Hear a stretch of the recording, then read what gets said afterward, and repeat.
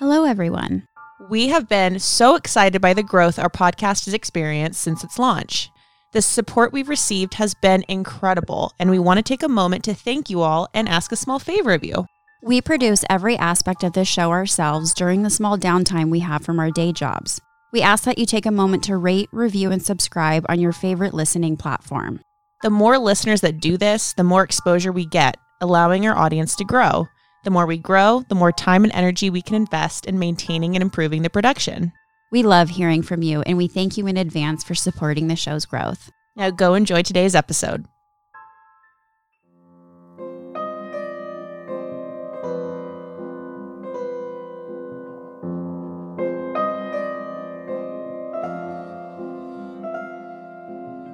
Welcome to Crime Bar. Grab a drink and enjoy the show.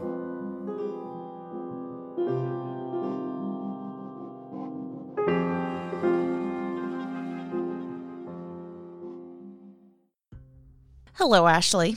Hello, Anna. And what are we doing today? We're doing our very first shorty. 3, 2, 1, shorty.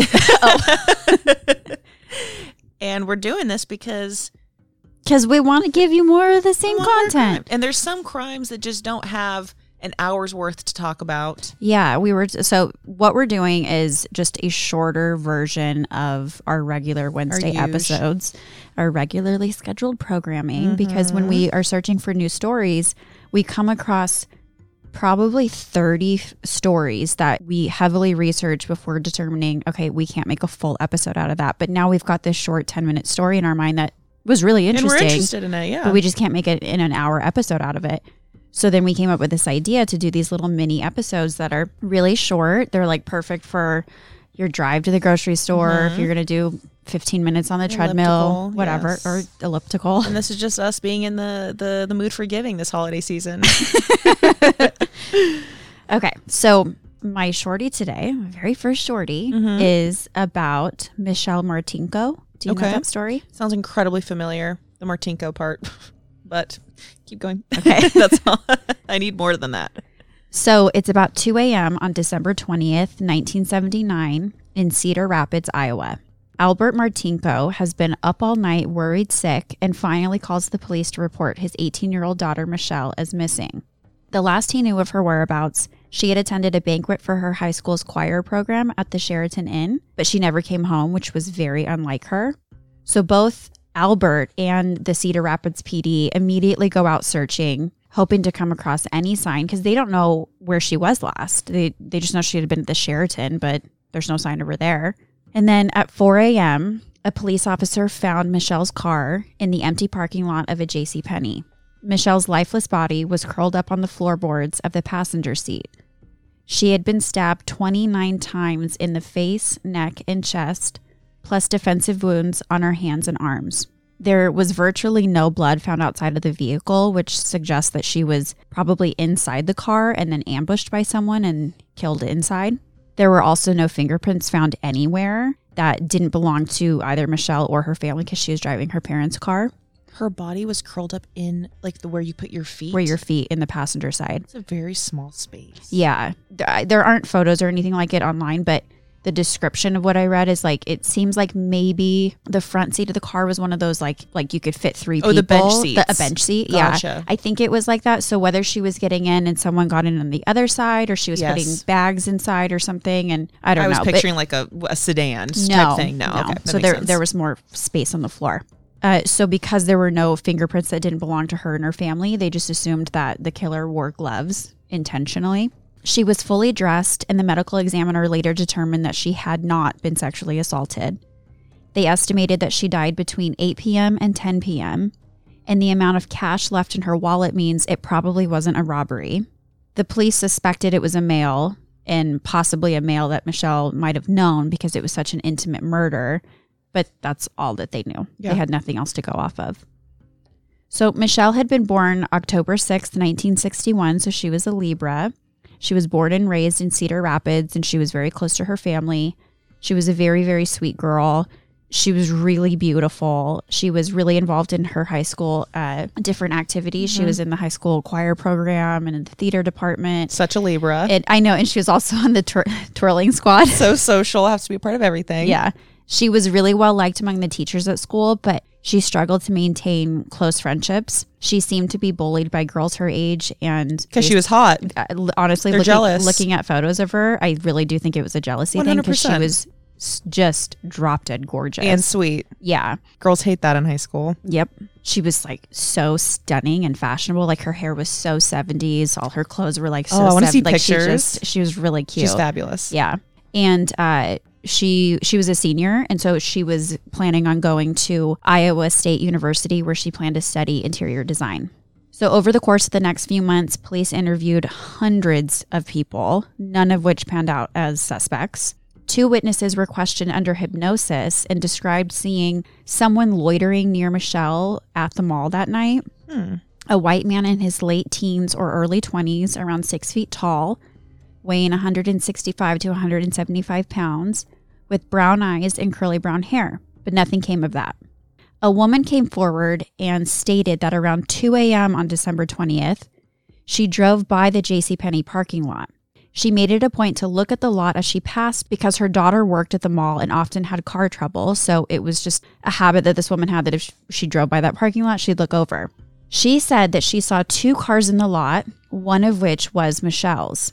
A man was standing next to the open driver's side door of Michelle's car, but unfortunately nothing came of this either.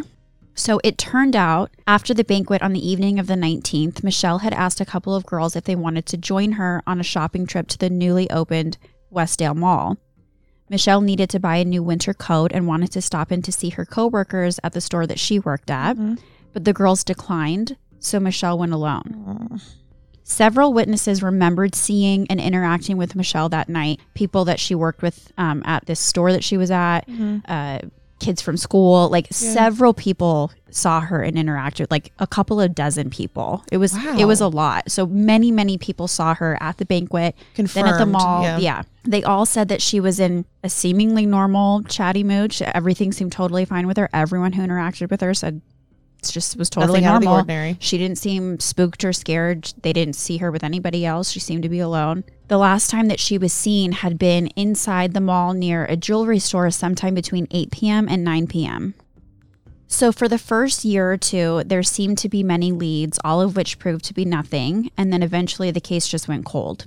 Michelle's parents, Albert and Janet, sued the mall in the mid-1980s, stating that the mall was negligent because there wasn't adequate security the night that their daughter was murdered, but they ended up losing the lawsuit. Okay. Albert passed away in 1995 and Janet passed away in 1998, both of them dying without knowing who took their daughter from them. But then, in 2018, a blood sample taken from the back of the dress that Michelle had been wearing when she was killed was tested again. You know, her file had gone into those files of cold cases, and then, you know, in the last few years, especially with the Golden State Killer, there's new detectives who were going over cold cases, like combing through, looking for those things to retest and stuff like that. So they tested it. They tracked down the possible killer, and after taking a straw that he had been drinking out of, they tested his DNA against the sample from the dress, and it was a match. On December 19th, 2018, the 39th anniversary of Michelle's death, Jerry Lynn Burns was arrested and charged with first-degree murder. He had been 25 years old and living in Iowa at the time that he killed Michelle. During the trial, the prosecution had gotten a search warrant to see Jerry's internet search history. Oh, no. So buckle up. We're not going to like this.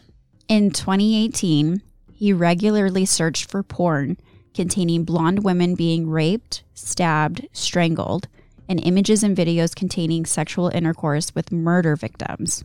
So not just your standard necrophilia. That wasn't enough for him. It has to specifically be a murder victim.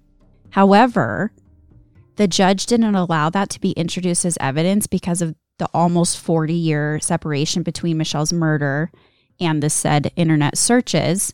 That just proves that he still likes the same disgusting crap. Yeah. So it's worth acknowledging. I'm so glad it became like public knowledge, even though it wasn't technically involved in the trial. Yeah. He was found guilty and sentenced to life in prison. Michelle's sister Janelle said, as gratifying as this conviction was, she wishes her parents had been alive to witness it, obviously. Of course. So that's the story of Michelle Martinko's murder and how familial DNA caught her killer almost 40 years later. But we're not done. During the initial interview where police arrested him, Jerry was emotionless. He denied ever meeting Michelle, and then completely out of nowhere, he mentions the name of a missing woman. The two cases happened 16 years apart, and the cops talking to him did not bring up this woman, nor did they. She wasn't even on their radar, you know? Jerry said something like, I saw something on the news recently about Jody Huisentruit. It was like kind of a big story.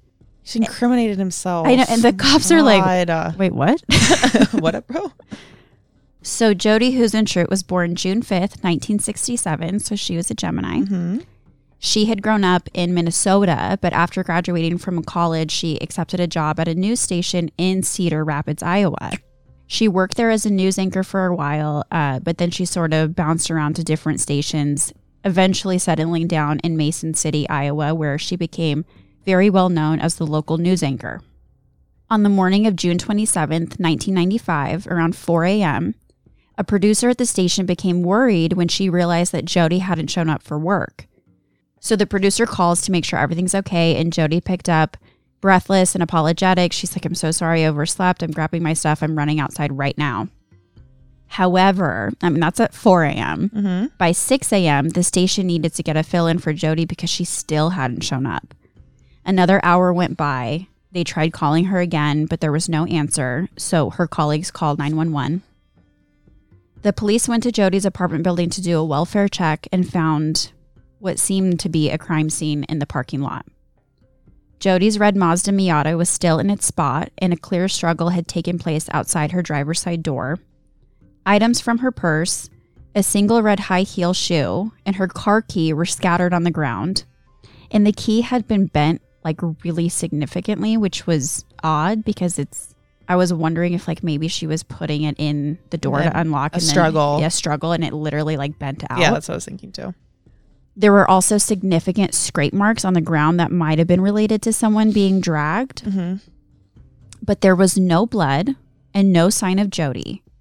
They found a partial palm print on her car, but nothing ever came from it. 3 neighbors stated that they heard a woman scream in the parking lot roughly around the time that Jody would have been leaving, but none of them had done anything, which irked me. Yeah. I mean, if you hear a woman scream outdoors at any hour, but especially like in the middle, 4 a.m. was the middle of the night for everybody else except for her. You do something. I understand if you don't want to go outside. I'm not suggesting anybody go insert themselves into something. 911. All you got to do is call 911. Yeah. It's like better to be safe than sorry. Save someone's life potentially. Yeah. That was 26 years ago, and nothing has ever come from the investigation. Jody vanished that morning and has never been seen or heard from again. Her family and friends in the community of Mason City have done everything to keep her memory alive and fresh in the media, and they hope to get answers one day. Jerry Burns mentioning her by name during his arrest for the murder of Michelle honestly might be nothing. Mm-hmm. He could have been chatting nervously and mentioned the name of another well-known missing local woman. Just to make small talk. Yeah, or maybe he abducted and murdered Jody that day and he mentioned her because he either has a guilty conscience or because he mistakenly thought that the police would link him to her. Mm-hmm. Either way, he has since denied being involved in her disappearance and is aggressively trying to get a new trial. He claims the police digging through trash to get a straw that he disposed of is unconstitutional. Okay, so is murder, bud. Excellent if you want to play that game. Even though the judge in his murder trial already ruled that discarded property can't be deemed as private property. So in the years since Michelle's murder, Jerry Burns got married and had kids. His wife committed suicide in 2008. And then, so eerily, on December 19th, 2013, so exactly 34 years after Michelle's murder and 5 years before his arrest, Jerry's cousin Brian Burns mysteriously disappeared and has not been found. But apparently authorities looked into it and Jerry is not a suspect in either scenario. So whether or not Jerry Burns had anything to do with Jody's disappearance, we may never know. But the similarities are eerie and worth noting. They were both young, beautiful blonde women living in Iowa and attacked in parking lots 16 years apart. And that's my shorty about Michelle Martinko and the possible connection to Jody Huisentruit. Very well done. That was a jam-packed less than 20 minute. It's called a shorty, baby. It's called a shorty for a reason, honey. All right. Well, thank you. You are very welcome. Love you. Bye. I love you. Bye. Thanks. If you enjoyed this episode, please rate, review, and subscribe wherever you enjoy listening. We owe everything to the many journalists, authors, filmmakers, psychiatrists, and psychologists whose extensive work and expertise we pulled from to share this episode with you. To view detailed source material, as well as content from today, please visit us on Instagram at Crime Bar Podcast. We really love doing this show, and if you'd like to help with the continued creation of it, you can support by donating to our Patreon, patreon.com/crimebarpodcast. This episode was hosted by Ashley Brumley Johnson and Anna Katarina. See you next week.